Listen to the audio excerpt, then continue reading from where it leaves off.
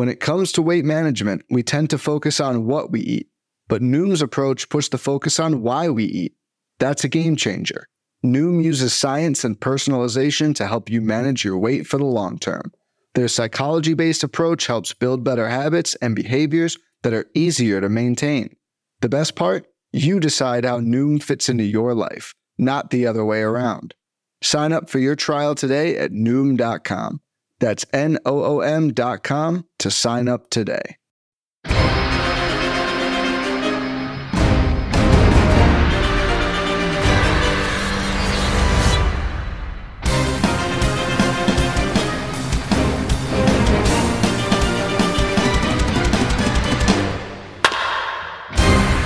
What is up? Welcome to episode number 371 of On the Corner, the official PitcherList.com podcast. I'm your host, Alex Fast, joined as always by the tired Nick Pollock, relieved Nick Pollock.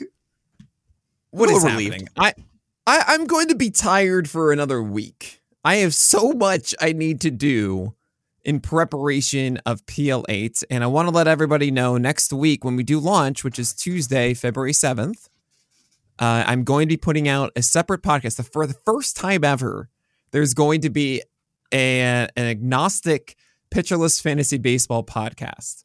It is not part of any of the individual feeds. It's just going to be a pitcherless podcast that is going to tell you everything about the new stuff on the site, the new PL Pro subscription, and of course everything you need to know about PLV and the applications and stuff.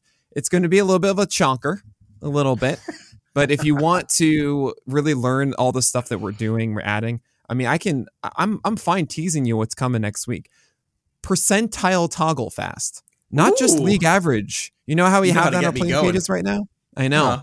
But like, you can toggle league average, see the league average of every stat, which is super helpful. Yeah. But we're also doing percentile ranks inside of that. So like you can quickly see like, oh, he's that much better at it because you don't really have familiarity with all these stats. So that's just one quick tease of it. But yeah, we did PitchCon and you were there and you did great. It's Paul Sewald, buddy. That was so good. There were a lot of fantastic talks and interviews, but yeah, the crown jewel was definitely the PLV stuff, which we can now talk about. I'm just amped for the beautiful representation of it. I love the way that we're distributing the PLV information. I see the little charts happening on Twitter now. Oh, the charts! Very exciting. Oh, the charts are so good. They're really beautiful. Is it kind of weird that I'm more hyped about the hitting stuff than I am the pitching stuff? Maybe, yeah, maybe. No, but that's okay. No, it's good.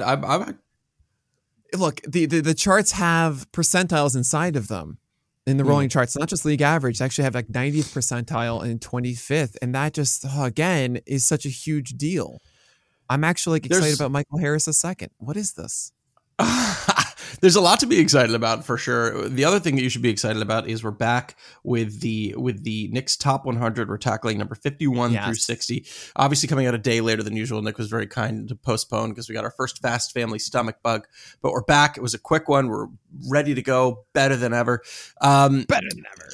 I forgot, Nick. Are we amidst a tier?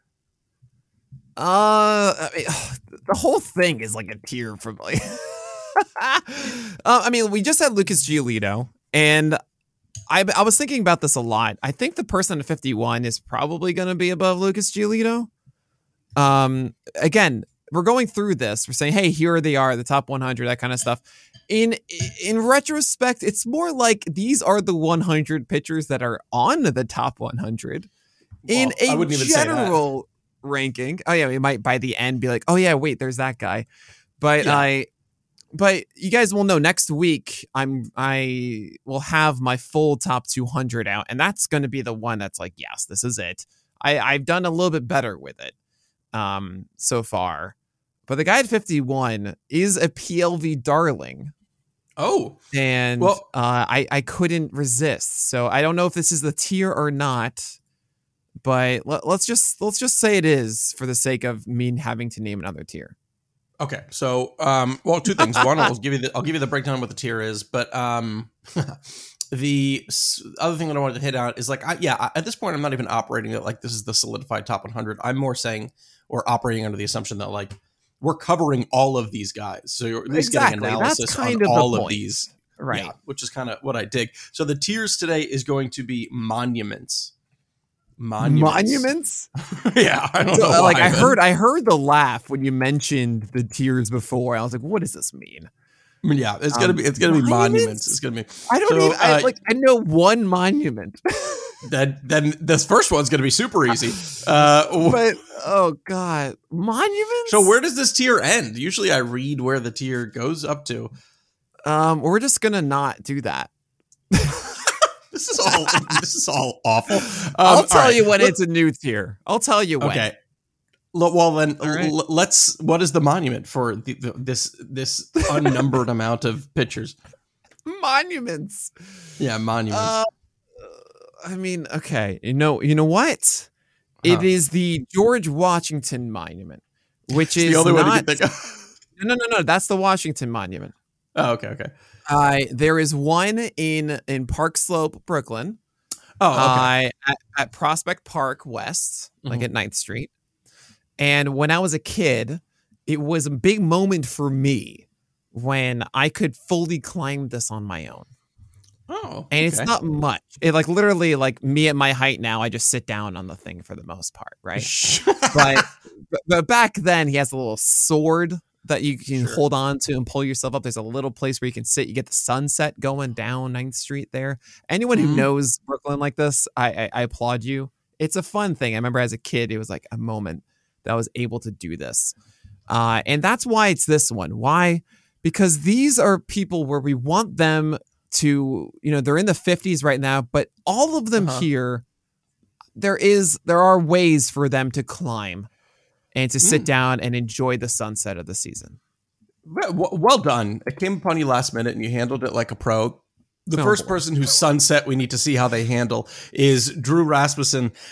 He's coming in right now at number 51. The person you said is a PL darling, which I'll be curious to hear why, because, low K rate, around 21% K rate. Interesting swing strike rate at 12%, which theoretically hints to the fact that the K rate could be taking up a jump a little bit last year. There's a good amount of hullabaloo with him last year about is that slider going to take a step forward with the whiffs? And it did. And he also theoretically introduced a bunch of new pitches, including this cutter, which was not a part of the arsenal in 2021. Why is Drew Rasmussen a PLV darling, and why is he at number 51 and could be a little bit higher above Lucas Giolito? Yeah, so he is a darling because when we run our projection system, Drew Rasmussen refuses to go back to where everyone else has them. I mean, we have, I think, there was one iteration of the projection system where I think he had the number one strikeout rate in the majors. And we're like, okay, we need to tweak this a little bit. I know. Yeah. Well, so I mean, we did. He's not anymore, but he's higher than the 21% that he had last year. We project him more to be like a 25% guy. And keep in mind, I really do want to say this before, those that are curious about getting PL Pro, all of that. PL Pro, if you don't know, if you didn't see it, we have 2023 PLV projections. We have a live draft tool that is going to have those projections. By the way, I haven't mentioned this to anybody. We're also going to have ATC projections inside of that draft tool. So we think this is the best. I haven't announced this to the staff or anyone. So it's such a good draft tool. And I felt that you wanted both sides of this. Like ATC, we know the best well-rounded projection system. Ours is an aggressive one. And that's not going to necessarily be good for some people who just want like a simple one with like, great, cool, we'll make sure ATC is included.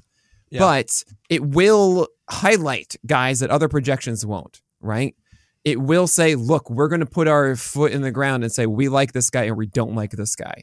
Yeah. And one that, and the reason for that is we're not doing just a standard regression to the mean projection system. Sure, we're doing different weights and stuff, but we're looking more at like what they throw and what that generally means, which I think is so interesting.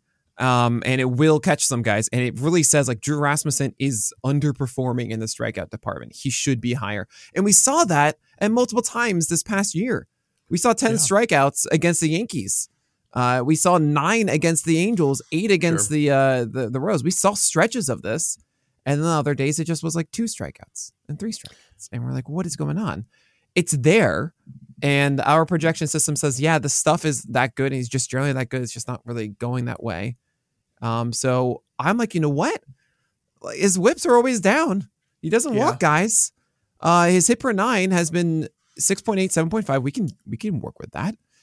ERA, it was 284 both in 2021 and 2022. And I think over time, the Rays are going to maybe let Drew Rasmussen be a little bit more. They're going to trust him more later on in the game, I hope. Last 3 games of the year were at least 6 innings. Actually, 5 of his final 6 for Drew Rasmussen were of 6 innings. That's really nice to see. I've kind of considered him more of like 80 pitches and you're done. Yeah. But I feel like Drew Rasmussen is just getting better. The cutter is really nice, PLV wise. His 4-seamer is above average. His cutter is well above average, which is really nice to see. It's an average slider, which is good. I'll take an average slider as a third pitch. We want average third pitches. That's not a bad thing to have. If it's a below average third pitch, that's where you have a problem. But yeah, overall, like Drew Rasmussen's a very good pitcher, and I feel at this point in the draft, like I'll be happy to have Drew Rasmussen. I would venture to say that Drew Rasmussen has something that no one else has, which is a shocking lack of disparity between his swinging strike rate on his cutter and his K rate on his cutter. Both are at 16%, which is kind of interesting to me because usually you would think if a guy's getting a 16% swinging strike rate on a pitch, he might be able to use it as a viable 2-strike weapon. Right now, he does not use it as a 2-strike weapon. He goes to it less than 20% of the time in 2-strike counts, really focusing on that 4-seam and that slider. He did start to decrease that 4-seam usage in 2-strike counts last year. And I wonder if that's the answer, right? Because I think that's where the disparity is also between the overall swinging strike and the K rate. But if we're looking to see where that jump is going to be, why not right there? Right? Yeah, that's a fantastic point. That's kind of why our projection system maybe likes him, is because it's saying that the cutter is being thrown to those counts when it's not actually in reality, right? That legitimately might be the reason. 23% put away rate on that cutter last year, as opposed to the 18% of his slider and the 15% of his fastball. His fastball, 4-seamer, Rasmussen threw it 33% of the time in 2-strike counts. 33% of those 4-seamers. So that could be the reason for it. It might be that simple. Just throw that dang cutter in 2-strike counts more often. It's such a good pitch. I feel like the floor is much better than I thought. I was really out on Rasmussen entering 2022 because I just kind of felt it didn't make sense in 8% walk rates. He would just kind of throw these fastballs and like it wouldn't punish him, all this kind of stuff. And now I believe more in the cutter. I believe more in the generalized approach, especially considering it happens again. I'm like, all right, I'll accept that I was wrong and I'm interpreting this wrong. And walk rate went down, and I'm just like, yeah, you're getting better. You know what? I'm in. xBABIP went down 30 points too, so that's pretty cool. Something tells me he's going to be at the back end of the top 50 when we get our final. I got to have him above Lucas Giolito. It's just a safer play. I can see that. Now, listen, I'm not going to lie. I hate everyone else we're about to talk about solely because when I tried to do my personal analysis on them, it's impossible because for the next 1, 2, 3, 4, 5, 6, 7 people, we are talking about people who either didn't pitch last year or have fewer than 100 innings pitched, 150 innings pitched in the past year. So it's a tough tier, but we're gonna jump into it. We're not gonna get back to a guy who has more than 150 innings till number 59. But for now, we're at number 52, which is Lance McCullers Jr. I mean, you kind of know what you're getting when you get Lance McCullers Jr., right? You're getting like a 25 to 27% K rate. You're getting a whip that's around 1.2, which is always going to be an Achilles heel. You're getting an ERA that's likely going to be in the mid 3s, and you're probably not going to get a lot of innings. I will say in that short stint we saw last year, we saw a second consecutive year in which he really decreased the sinker usage, instead going for more cutters and changeups. I do wonder if he starts to be much more cutter friendly moving forward. It's also super important too to remember that, like, say it again. I hope not. That cutter is so inconsistent. But that is it any worse than that sinker? What was the WOBA on that sinker last year? Our PLV. So essentially he would only throw cutters, I think sinkers to left-handers. Sinkers through to right-handers. But cutters only threw to left-handers. Our PLV on it, keep in mind, PLV, the average is like 5. It's on a scale of 0 to 10. 394. Now they only threw 42 of them on the cutter. He threw just a lot of really bad cutters. Sinker was a 399. I don't remember, you don't see this, but it's also really, this is fun with small samples. Okay. Like 29 sinkers thrown against lefties. It's only 42 against lefties for the cutter. But yeah, it's not very good. The curveball's better, the changeup's better, the slider's better. The main thing about McCullers is just that the slider is just so good against righties. Oh, 5.81 PLV is just he doesn't throw the curveball against righties, which is interesting. But why? Because you have the slider. That's just that good, right? The sinker's always going to be bad, and maybe introducing the cutter to right-handers could help. He only did it against lefties, though. I imagine it was to try to jam them inside. He's extremely he's like your favorite pitcher in that he's extremely splits dependent. Like this man is there's Lance McCullers versus lefties and there's Lance McCullers versus righties, and it's almost two drastically different arsenals.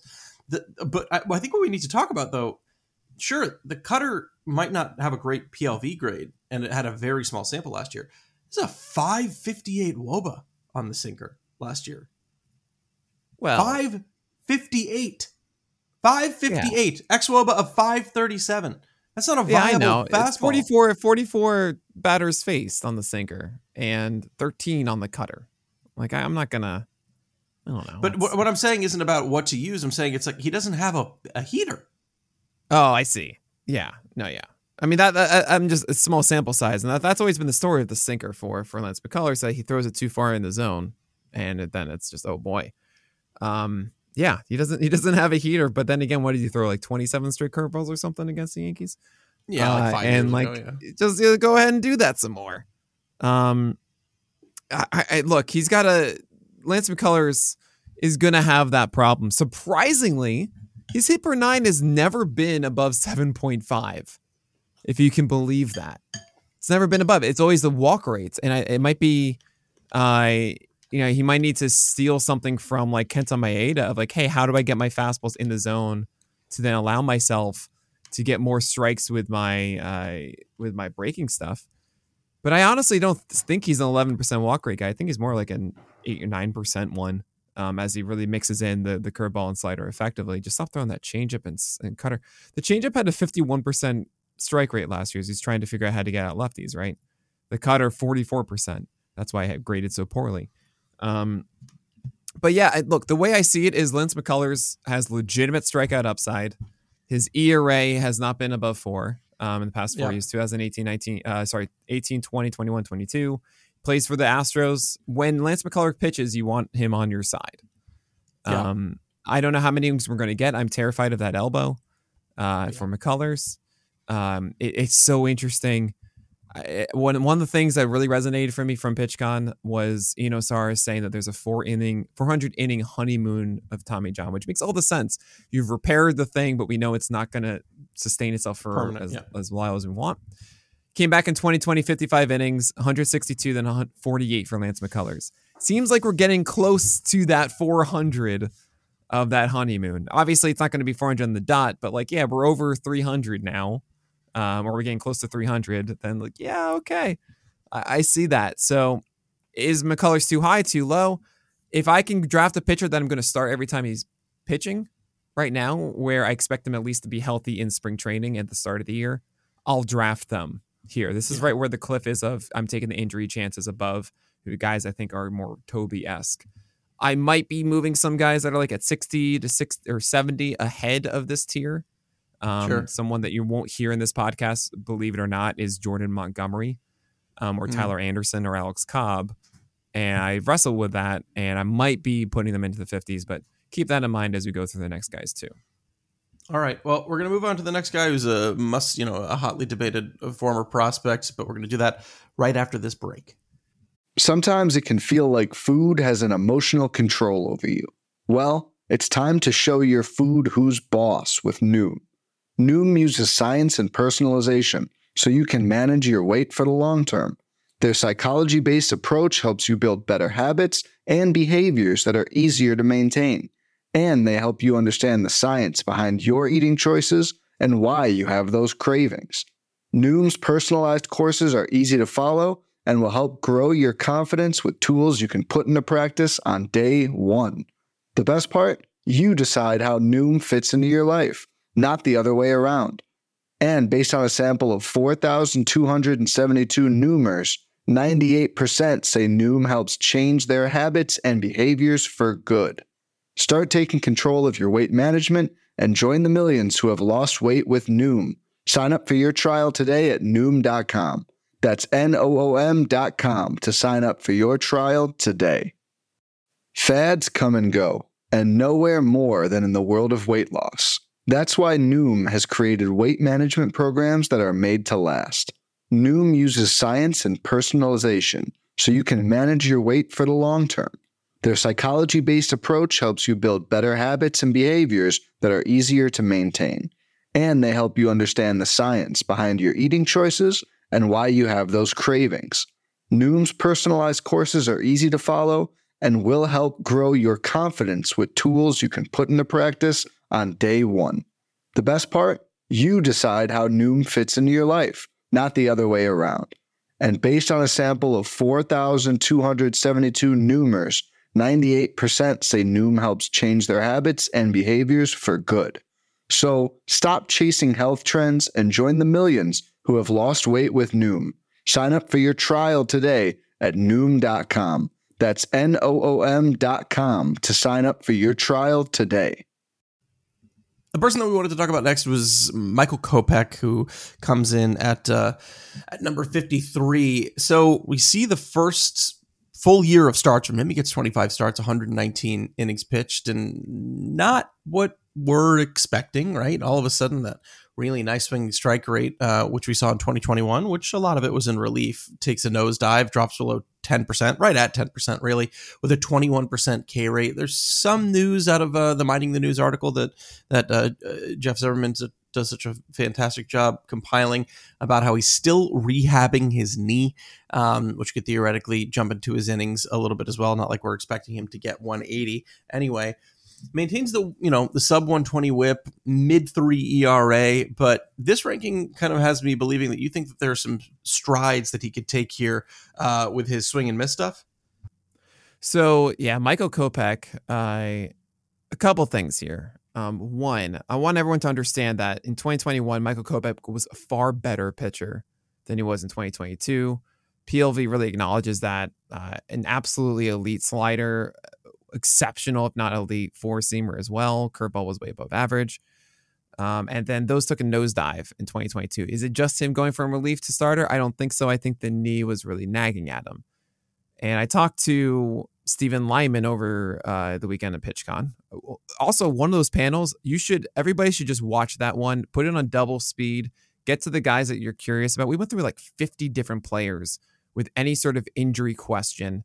Fastball test, we both met Lyman at the same time in 2020 at First Pitch Florida. Love him. I mean, what an awesome shooter. He's the man. And so I reached out to him and said, you want to come back on PitchCon and talk about the stuff? He goes, absolutely. And it's just me going through all of this. He has all the degrees you want to talk about injuries, all the resume. I said, cool. So Michael Kopech, what's the deal here? He goes, oh, don't worry about it. It's his back knee. As long as he got surgery on it, it's clean. Like everything should be fine. That isn't one that lingers. So he's rehabbing as he should. Michael Kopech. That didn't sound like he had a setback. He's rehabbing as we expect him to be. So I'm not concerned about that. And I think Michael Kopech is someone y'all need to get. I think NFBC had him like 280 or something, which essentially means not drafted in 12-teamers. And that's ridiculous. Elite fastball and slider combination when he's healthy. 285, you're right. We saw it last year at times when Michael Kopech was healthy. Remember Sunday Night Baseball against the Yankees? Oh, my lorsh. That was the best. I'm leaning into the lorsh thing now. I feel good about it. So Kopech, we're going to see out of camp. Is he all good? Is he sitting 96, 97, or is he sitting 94? If you sit 94, you just move on. But at least you'll have that decision made for you early on in the season. And as the SP4 for the White Sox, because Clevenger, I'm just kind of removing from all of this. The White Sox need him. They're not going to hold him back. He's going to go every 5 days. Yeah. So I remember how we were talking about Kopech last year, and I see that this clearly affected him. Anyone that says that this didn't affect him, and he got surgery. He's not trying to rehab it without surgery. He got surgery.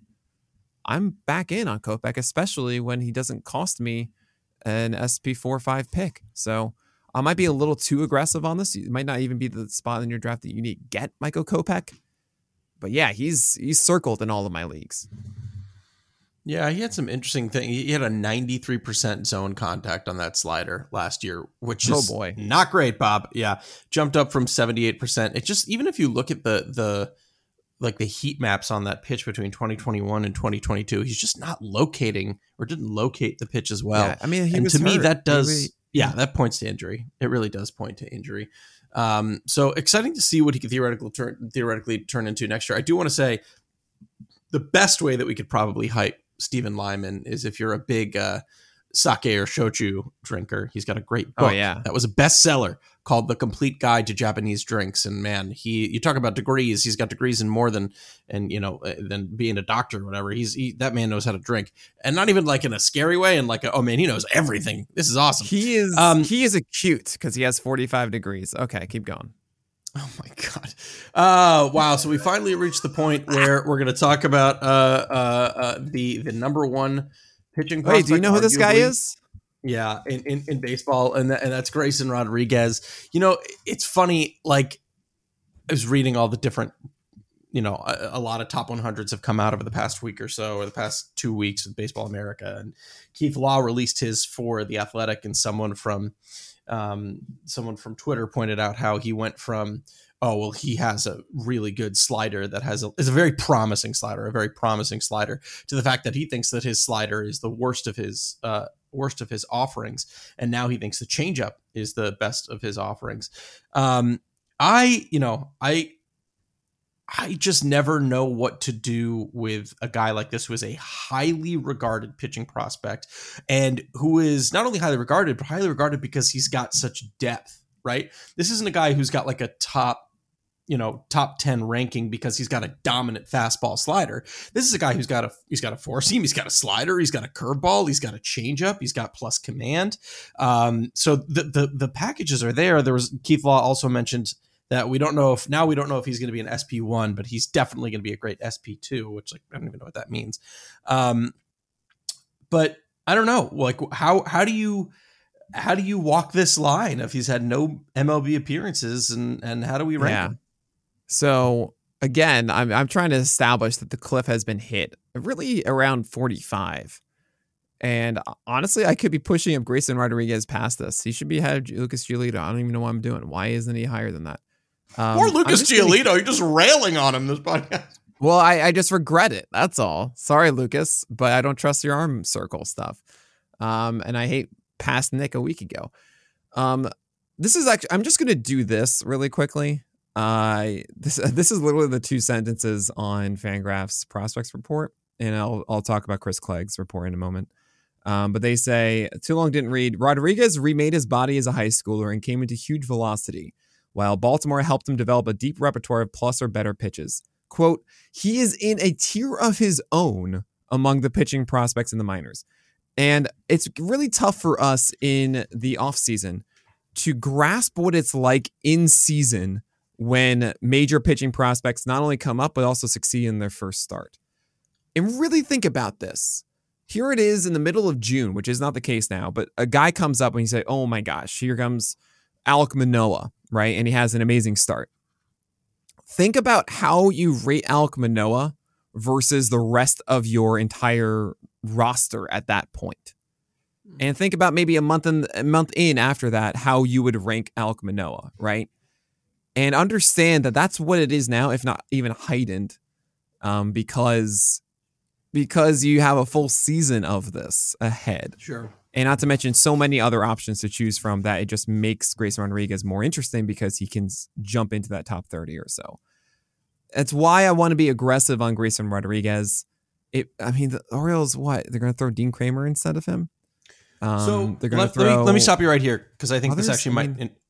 This might inform what you're saying. So this is another minding the news thing. They are going to limit his innings. He will. Sure, that's fine. He will have his innings limited, and Jeff aptly says that he thinks it might be like Shane McClanahan, where it's like 120 innings in 25 games, And they probably could have a few games where he's just like going 70 pitches and that's it. 80 pitches and that's it. I don't care. Does that impact your ranking? No, because this is the tier of like, how much am I getting of Lance McCullers? How much am I getting of the other injured guys that we're just like shrugging our shoulders? We're past the point of depending on them through the full year. Now it's about, I want guys on my team that are productive when they're on my team. And then when, if something comes up that prevents them from being any good, I quickly remove them. That's where we are here in these rankings. And I understand that's a good point. The tough balance here. This is the really tough thing. How I'm ranking them now is not at all for a 15-teamer, because as far as you need to go back for dependability through the full year is not around 43 or 45. It's closer to 60 or so. You have to add another 15 essentially. So that means that guys that are in my 60s would likely be ranked higher than these riskier profiles. And that makes all the sense. And depends on your league too. If it's much deeper, then you need to adjust. I'm trying to figure out exactly right now where those thresholds are.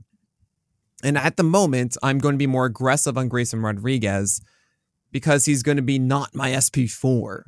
It's going to be really 5 or 6 even. Sure. And in my 12 teamers. And that sounds great. I want to, I want to have some fun with Grayson Rodriguez. Yeah, I'm with you. I'm trying to, I think the context is super important, right? Putting him next to Michael Kopech seems very fitting in that, right? Because if anything, I think you can make a case that, you could make the case that they would be swapped just because there's a larger breadth of arsenal from Grayson Rodriguez, but he hasn't done it in the bigs yet. And we have seen stretches in which Michael Kopech has done it. Moving on to another guy that it's difficult to, it's a shot in the dark here. And that's Kodai Senga, signed that huge deal with the Mets this offseason. And the projections for him are certainly interesting. If you look at ATC, they're saying he's going to have about a 3.86 ERA with about a 25% K rate. The bat, not as friendly. 4.75 ERA with a 21% K rate, with some other, there's a wide disparity. Some think he's going to get a lot of Ks, some think he isn't. I'm always a little bit hesitant about guys coming over from Japan or Korea in their first season because I just think there's such a large learning curve for them to adjust to. I also really don't know. You can't even really factor this into your rankings because it's just there's too much information, but what the WBC does to guys, what risks are introduced as a result of that. We'll definitely get to see, some of his stuff relatively soon. I've heard very good four seam and splitter combination. But yeah, how are you approaching Kodai Senga with all this uncertainty? Yeah, so he throws upper 90s, which is pretty cool. Nice. I'm reading here from Rising Apple, fan-sided Mets. 70 grade fastball, and he has this fork ball, right? That's the ghost fork, I should say, which is hilarious. It's a fork ball. But it's like a splitter, yeah. Yeah, it's just a splitter. Like they can call it. It's a splitter. Don't worry. Yeah. So you guys know how I feel about splitters. It has been apparently a very good one. We've seen players from Japan having good ones. Darvish had one. Tanaka had one, right? The reliever with the Red Sox for whatever reason is evading me. No, reliever. It's fine. He was such a good reliever for so long. Anyway, Koji Uehara? Yes. I think that's who I'm thinking of. Pretty sure. Yeah. Good stuff, buddy. This is why I can always rely on you, Fast. I see this as a high upside play. I do have a little bit of worry about, as I mentioned with the WBC, we've seen this before of Japanese pitchers coming over, that they generally do have some sort of issue of some kind. Like we've seen it from like Tanaka getting TJ. We've seen it from Shohei getting TJ. We've seen it from Darvish getting it, especially when you throw a splitter as well. So I'm not going to rule that out, but whatever. What do I know? And the way I see it is you're getting a high upside play here in the middle of your 50s. What do you know? Chase a high upside thing. It could be overlooked. The Mets want to give him 5 years, $75 million. Like it's not just nothing here. Had a lot of success. So again, it's a case of great. I'm going to go and chase something that can be better than my more Toby-esque stuff. And then that's why I'm going to favor Senga at this point. I could be changing this and pushing him down a little bit by next week, but I think it might be a case where we just see him in spring and everybody gets hyped out of belief, and you're going to start seeing Senga go around here anyway. God, that's going to be tough. I mean, I always wonder too, like he might just be going extra hard in spring to get used to the batters, and the batters are warming up and, getting ready for the full season. I don't know if I'm going to be buying into like a lot of the spring training stuff. Well, we know, right? But we know upper 90s heater. I can't help myself. I see some exciting things. I put out a tweet, like the hype will be there if the guy's doing well in the spring. Yeah. No, I don't disagree that it'll be there. I'm just saying I think I'm going to try and block it out to the best of my ability. Good luck. I believe in you. I know. I'm sure I'll be sending just as many tweets, but that's a different thing. But you know what I mean? Though, there's a difference between sending a tweet out because it's exciting and trying to keep it in the context of like, yeah, he could throw 120 innings. He could be just like every other guy in this tier. And those innings might be rough in April. This is our official disclaimer for all March tweets. Yeah, well said. Well, why don't we stick with it? Like I said, I friggin' hate this tier. Why don't we stick with guys who we know absolutely nothing about and we can't have a legitimate discussion on because they can't manage to throw over 50 innings. And that's Jack Flaherty. So Jack Flaherty, I mean, man, I feel for the guy. Like I remember, being obviously very on board for Jack Flaherty and then really being concerned about Jack Flaherty. And then we haven't been able to have a legitimate discussion about Jack Flaherty since the 2019 offseason because exactly. The COVID shortened season that he gets 78 innings, that he gets 36 innings. I mean, it's just not been great for him. So you can rule out 160. Like that's not happening. I just really don't think that's happening. You can probably at the most get 150 if he's healthy. Last year, I think he throw it all out, right? I don't think Jack Flaherty's going to have a 161 whip. Which is insane. Otherwise, he'll be pitching for the Montecito Bears. How are you on the Bears? They're good. So Flaherty, I talked to Stephen Lyman about this, and he's like, "Yeah, I'm terrified of that shoulder." He was also really terrified of Freddie Peralta and Andrew Heaney's shoulder. So, yeah, I'm a little terrified here. It's again one of those cases like, all right, let's just see how you're doing. I might be lowering him, especially as we get more news out about the health of Jack Flaherty. Let's see how he's performing in the spring. I mean, this is what it is with a lot of these guys in this tier. This is where they are right now. And maybe I should have him in the 60s with the understanding, look, if they are fine in the spring, they are moving up to where they are here, right? Because I'm not really going to push them into the early 40s if they look great in the spring. I don't see myself doing that. So maybe that's how I should approach it. Where really the next podcast is the real one, right? That we do. But for Jack Flaherty, I won't rule out the fact that he's always been really good at suppressing hits, say for last year, when clearly it was mechanics that were affecting him from the shoulder that messed him up and had the oblique injury. Makes a lot of sense. Actually, I got a email about someone telling me that, and I couldn't agree more.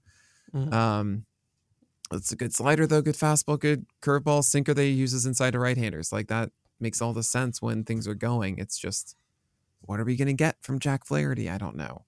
So he's a pitcher built for that team. The BABIPs have always been super low, but he's got the infield defense to keep him suppressed. And it's like you said, that he's good at mitigating those hits. He can do that. He can have that low one whip. We've seen it before over long samples. Or honestly, with a full healthy season, you're probably thinking a whip between 1 and 105, 108 at most. So yeah, it's just a question of like, do you trust the stuff? Another Mining the News says he'll be ready for spring training and will have no restrictions, which is good. It's just a matter of whether or not that can sustain over the course of the full year. We have 4 guys remaining on this list in this mini tier from hell. But before we get to them, we're going to take another short break.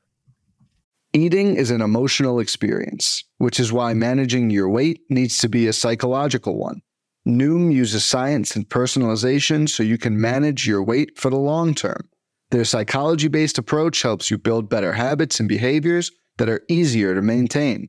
And they help you understand the science behind your eating choices and why you have those cravings. Noom's personalized courses are easy to follow and will help grow your confidence with tools you can put into practice on day one. The best part? You decide how Noom fits into your life. not the other way around. And based on a sample of 4,272 Noomers, 98% say Noom helps change their habits and behaviors for good. Start taking control of your weight management and join the millions who have lost weight with Noom. Sign up for your trial today at Noom.com. That's Noom.com to sign up for your trial today. And we're back on the mini list from Heck, apparently. Sorry. Unbelievable fast. Unreal. We Listen, have you already changed my entire personality by not cursing. I'm allowed to at least get that one in. Yeah, that swearing is not your personality. There's so much more to you. Thank you. We have two more here. We have two more intriguing injured guys. We're gonna get through it fast. Mm-hmm. The first one is Kenta Maeda. So obviously, the Tommy John hasn't pitched since 2021. He missed all of last year. Should be unrestricted coming into this year because of the long. I believe he had that surgery at the end of the 2021 season, right, or like during the 21. It was in the middle of it. Yeah, it was like July. No, it was later. It was because he pitched in August 21st was his last game. Oh, did he really? He came he came back and then it wasn't working. That was Tommy John. Okay. Yeah. So, I mean, we were so excited to be able to see him. I remember, I'm thinking back to it's 2020. We didn't know there was going to be a COVID shortened season, and we were like, oh man, this is going to be great. Kenta Maeda is not going to have Dodgeritis anymore. He's going to be unleashed. He's going to be a full starter. And then we got in 2020, 66 innings of a 2.70 ERA with a 32% K rate. And we were flipping tables over here, baby. We were so excited. And then 2021 came around, and it was a season just kind of largely mired in injuries, right? I mean, it didn't start well in 2021, and it kind of, there was 1 month in July where it was looking pretty nice, but it was really, really bad for the first 3 months. Then obviously things kind of came into perspective when he had to get Tommy John surgery. The mix is there, right? Obviously the dreaded S word and splitter is a big part of it, but the slider, splitter, four-seamer mixed together to be a really effective arsenal for him. I'm more willing to, get away from the injury stuff here now that he's coming off the Tommy John season and think that he could probably lead all of these guys in innings up to Michael Kopech. But then it's just a matter of which Kenta Maeda are we getting? So what are your thoughts? I mean, you said it. What are we going to get? I don't know. The honeymoon still applies, especially coming back from Tommy John. We generally see guys perform well. I even remember back when it's like Yu Darvish returning and Jose Fernandez midseason, and they would be great. They would look like themselves and succeed. And I'm thinking of last year, guys who came back from Tommy John. Well, you have Justin Verlander. He succeeded. You have Luis Severino, who looked great. Sure, he got a little bit in 2021, but he looked great. I mean, Jameson Taillon and Corey Kluber were a little different. Kluber, I think age got to him a bit, but he was, he's still a productive pitcher. And Jameson Taillon, he had to really change what he was a bit. I think the Yankees actually messed with him a little in that regard. I know there are other examples of this. I'm just trying to think of the ones off the top of my head right now. So to try and give you a hand, I Googled Tommy John surgery 2021. The first link that pops up is a Google Doc from @MLB Player Analysis that is every Tommy John surgery, who performed it, their MLB ID, their Fangraphs ID, the high school, everything. This is unbelievable. What a crazy resource. There you go. So Tommy Glasnow was another one in 2021. Tommy Glasnow. You know who I loved? That pitcher that I loved was that Tommy Glasnow. No, Glasnow isn't. He got it then, but he didn't return then. I want. No, return. You're thinking of guys who returned to 2022. Yeah, or just in general. Glasnow returned to 2022. Okay, fast. You know what I mean? I want to see these big profile pitchers returning from Tommy John, and how did they do when they returned from it? So DeGrom did well. I generally feel like the idea that, they're not going to be good when they return.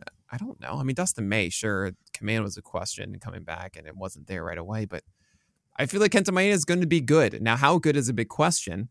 how reliable is that 2020 and how much of 2021 was by injury. It's going to be a case. We're going to see where he's at in spring training. Is the velocity there? Is he getting, does he have good enough command? That's a huge thing with Kenta Maeda. He needed to have fastballs he can sneak in, and then the sliders and changeups, or really sliders and splitters out of the zone with those giant O swings from 2020. We're talking a 53% on the changeup and a 41% on the slider. Those fell both below 40% in 2021. So we'll see there. I mean, the splitter was still above it, actually. The changeup wasn't. But yeah, I want to buy in. I want to be in. I know you're laughing at how I just messed that up, but that's fine. I'm not laughing at that.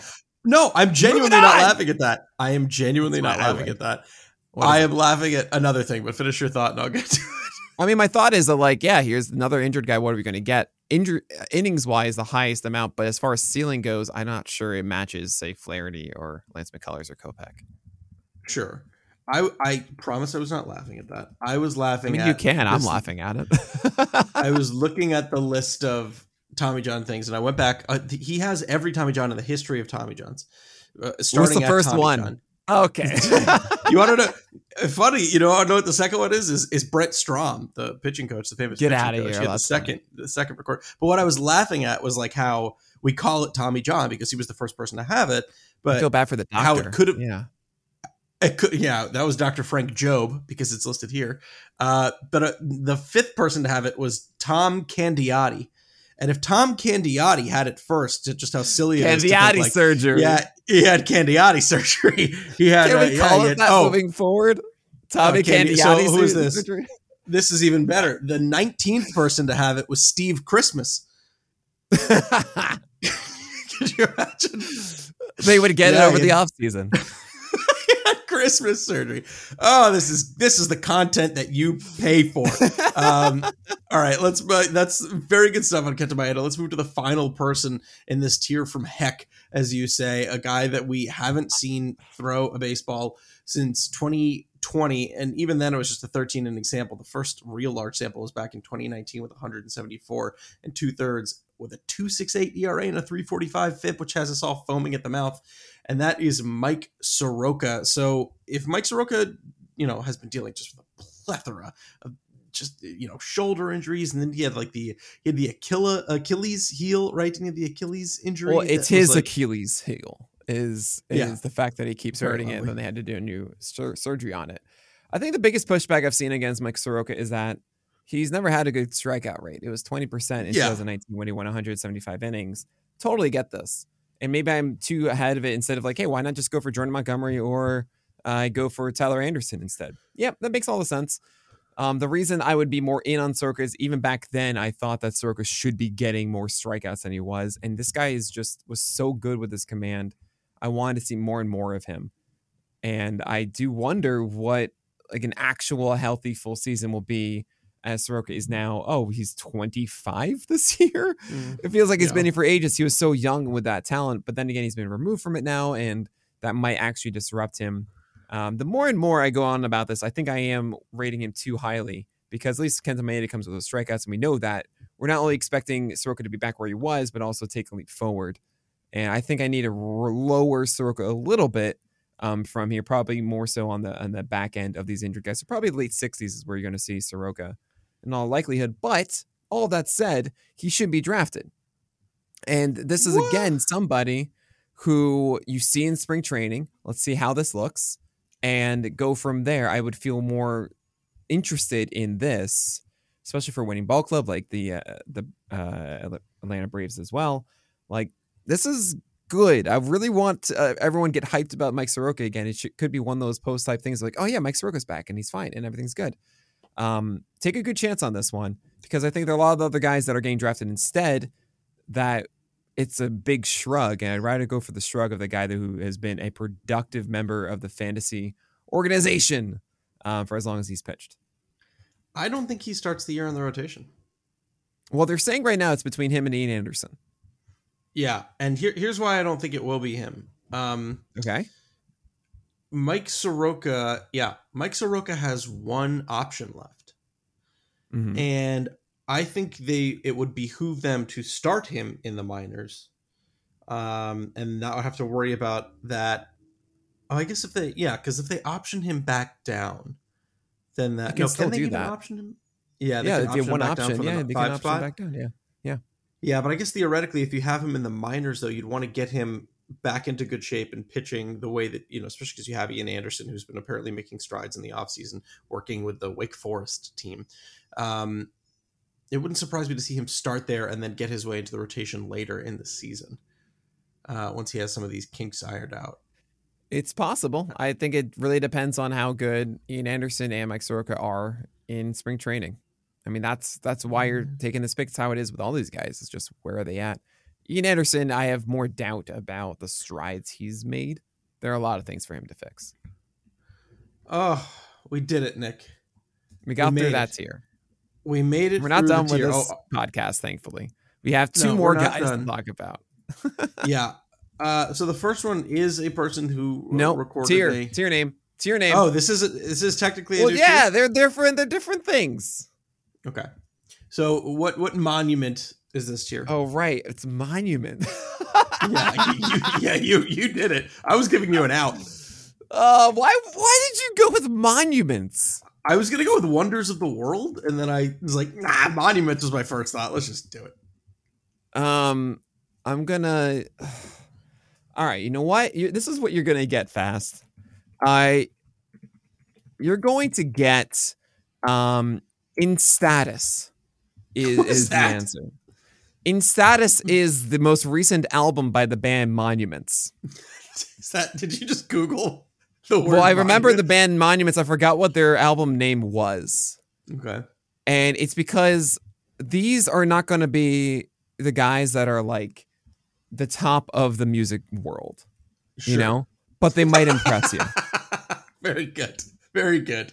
Kyle Wright certainly impressed last year with a curveball whose usage he spiked all the way up to about 35% last year, and it was a very good pitch for him. It picked up a 70% swing strike rate and got a 252 WOBA from him. He's a revamped pitcher last year and surprised a lot of people and probably won a lot of people their fantasy leagues. You think Kyle Wright is going to be able to maintain the gains that he had in 2022 heading into the 2023 season? Maintain the gains. I don't know why that sounds like it's just like, I don't know, what is it? Beefcake, the thing from South Park. Oh, the power, whatever it is. What are you talking about? Okay, well, so hold on. Beefcake is the South Park thing that like Cartman gets to like feel like he's bulking up, but he's just like eating. Yeah, right. Then there is a meme of a video of like the most brotastic energy drink. It's a Power Thirst. That's what I'm thinking. Power Thirst? A meme of a video. Maintain the gains. That's Power Thirst. If you don't know what Power Thirst is, oh boy, you got a YouTube video waiting for you, buddy. Our newest flavor, Gun. Anyway, Gun? Yes, this is the video. Fast. That's the flavor. Okay, that's the flavor. Right. If you think that's ridiculous, it is. Kyle Wright has a good curveball and nothing else, and that's a problem. Because the curveball sometimes isn't going to do enough. And I'm terrified, honestly. 7.8 hit per 9 last year, I think can go up. 7% walk rate was, hey, that's all right. You have a 7% strike rate on your curveball. That's how you were able to avoid that. You just kind of threw it in there. But he also threw in the sinker, and I don't think the sinker is very good. Yeah, and the four-seamer he did elevate, but a lot of times this kind of fell into the zone and wasn't good at low 57% strike rate. They did not chase this 22% O-swing on your four-seamer, despite trying to put guys away with it. Just a 15% put-away rate. The changeup is not good. I don't think the whole repertoire speaks to the 3.19 ERA. If you actually saw at the end of the year that Kyle Wright ended with his xERA of like 3.7, with a 116 whip and a 24% K rate, not many people would be too interested in this. And I kind of think that's who Kyle Wright is. I think the 21 wins in 2022 is why Kyle Wright is, highly regarded, or at least going inside the top 50 of starters. I have no interest in it. I think that Kyle Wright, sure, he could get better as he continues pitching for Atlanta, and the curveball is really good, but I don't believe in the other stuff, so I'm staying away. Changeup is not good. Is interesting. Very good. I mean, it had results of a 151 batting average allowed, 27% hard contact rate on it, 28%. That's league average. I don't think this is a reliable pitch for Kyle Wright. I think his locations of it were pretty bad. I've seen a lot of good changeups when it comes to like reliability of, hey, I'm going to put it where I want to, or hey, I'm going to get away with it. Kyle Wright, I feel like got away with his changeup a lot more than he should have. PLV does not like his changeup as well. As I was saying all of that, I stalled a little bit to figure out the answer to that. Yeah, does not like his changeup on it. I don't think Kyle Wright can depend on that change, and I think that's a problem. Okay, interesting. Yeah, because he's got an above average swing strike rate, above average CSW, strike rate overall, better than average WOBA. So that's interesting to hear that it doesn't like it that much. I'd be curious to know why. But then again, it is also a very small sample size. The locations are not pristine. And that speaks more into Kyle Wright, the arm. Like, we've always known this. He had the super high walk rates because his overall command is not good. Sure. I worry about this. Yeah, the lack of real go-to heater, I think, is interesting. I mean, the sinker is fine. But yeah. Well, so what? The P-Val hates the sinker as well? I mean, yeah, it's not good. Don't you dare call it P-Val, by the way. Oh, sorry. Excuse me. How dare you? Where that came from. No, I mean, the sinker actually was above average against right-handers, which is what you want to see. That he was able to go inside a decent amount against right-handers. It's more that like a lefties, it's just, oh boy, here's my curveball. Please, please, please let me get away with this. Yeah. I don't like that at all. Well, let's move on by wrapping up with number 60, and that is John Gray. We saw our first full season of Gray outside of Coors, and we got a sub-4 ERA, just the third time in his career, right at 3.96, second lowest FIP of his career low Sierra. Just 127 and a third. He had a blister. He dealt with some knee soreness. He missed a couple weeks with an oblique strain. It's worth noting he has not thrown over 150 innings since 2018, but he did start throwing a sweeper last year. And that was me Googling to make sure he calls it a sweeper, and he does. And the pitch really seemed to positively impact the four-seamer. He had a 332 WOBA on the four-seamer, which, while not great contextually, was the second lowest of his career. Still below average swinging strike on the four-seamer, but a nice positive step forward from 2021, able to minimize the hard contact as well. The sweeper was good for him, too. Over 20% swing strike rate for the first time in a couple of seasons. The O-swing jumped up tremendously. I think a lot of his numbers really resemble what he did in 2019, which is a career year for John Gray. Home run issues didn't really subside as much as you would think, but the BABIP was a career low, which really shouldn't be too difficult for him to maintain. He made some changes fundamentally to the heater, made it a little bit flatter, likely in order to benefit that sweeper. He was not good in kind of clutch situations, especially with that sweeper. He went from a negative 12 run value to a straight up 0 run value, which is kind of interesting. It just seemed like it was kind of unlucky. I think he can kind of bounce back there, but I don't know. I think if you can get 150, maybe 160, and he maintains that four-seam sweeper combination, this could be a nice year for John Gray. So I worry about lefties with John Gray. He does a great job against right-handers. The slider is an elite pitch. It grates incredibly well. 5.65 P-Val, which is interesting. Hey, this is a quality pitch every time you throw it against, or an average against right-handers, which is wonderful. 5.5 what? A 5.65 PLV. You said P-Val. Did I really? This is what you've done to me. This is what you've done to me. Play it back. This is what you did to me. You did it, and then now it's like stuck in my head. And oh gosh, fast. Oh boy, it's PLV. It's just like PLV. A dyslexic thing for me. It's like I see the letters and it just turns. I know, and I get it. Yeah. I just. Oh boy, I hadn't once messed up until. Oh no, it's like when my uncle's name is Ricky, believe it or not. Uh-huh. And whenever he's in town, my mom starts calling me Ricky accidentally. It's only when he's in town, and I always get upset that she should be calling him Nick. But this is what's going on. Now you mentioned P-Val, and all of a sudden I start saying it accidentally. P-Val. Yeah. Oh gosh. Anyway, John Gray's PLV, not good against lefties, essentially. He also throws his changeup 17% of the time. I don't think is good enough against them, and you should be throwing more of those sliders. Guys, there's one thing I want pitchers to do universally this year. It's to throw their best breaking pitch to opposite hand batters down and in, like more often. It's so successful. It's so good. I just saw a great article on the site. Michael Barker put out an article on MJ Melendez and talked about how did he get beat the most as a lefty? Guess what? Right-handers throwing breaking balls inside to him, because that's what. Yes, that's where even good guys like Melendez will struggle. Do it. It's good. It's successful. It's just really hard to do it consistently. But hey, Jacob deGrom slider, what do you know? It's the best one in the majors because he does that with consistency. So hopefully John Gray can lean into that a little bit more and not on that changeup. But yeah, the four-seamer doesn't perform as well. I think also that's a command thing.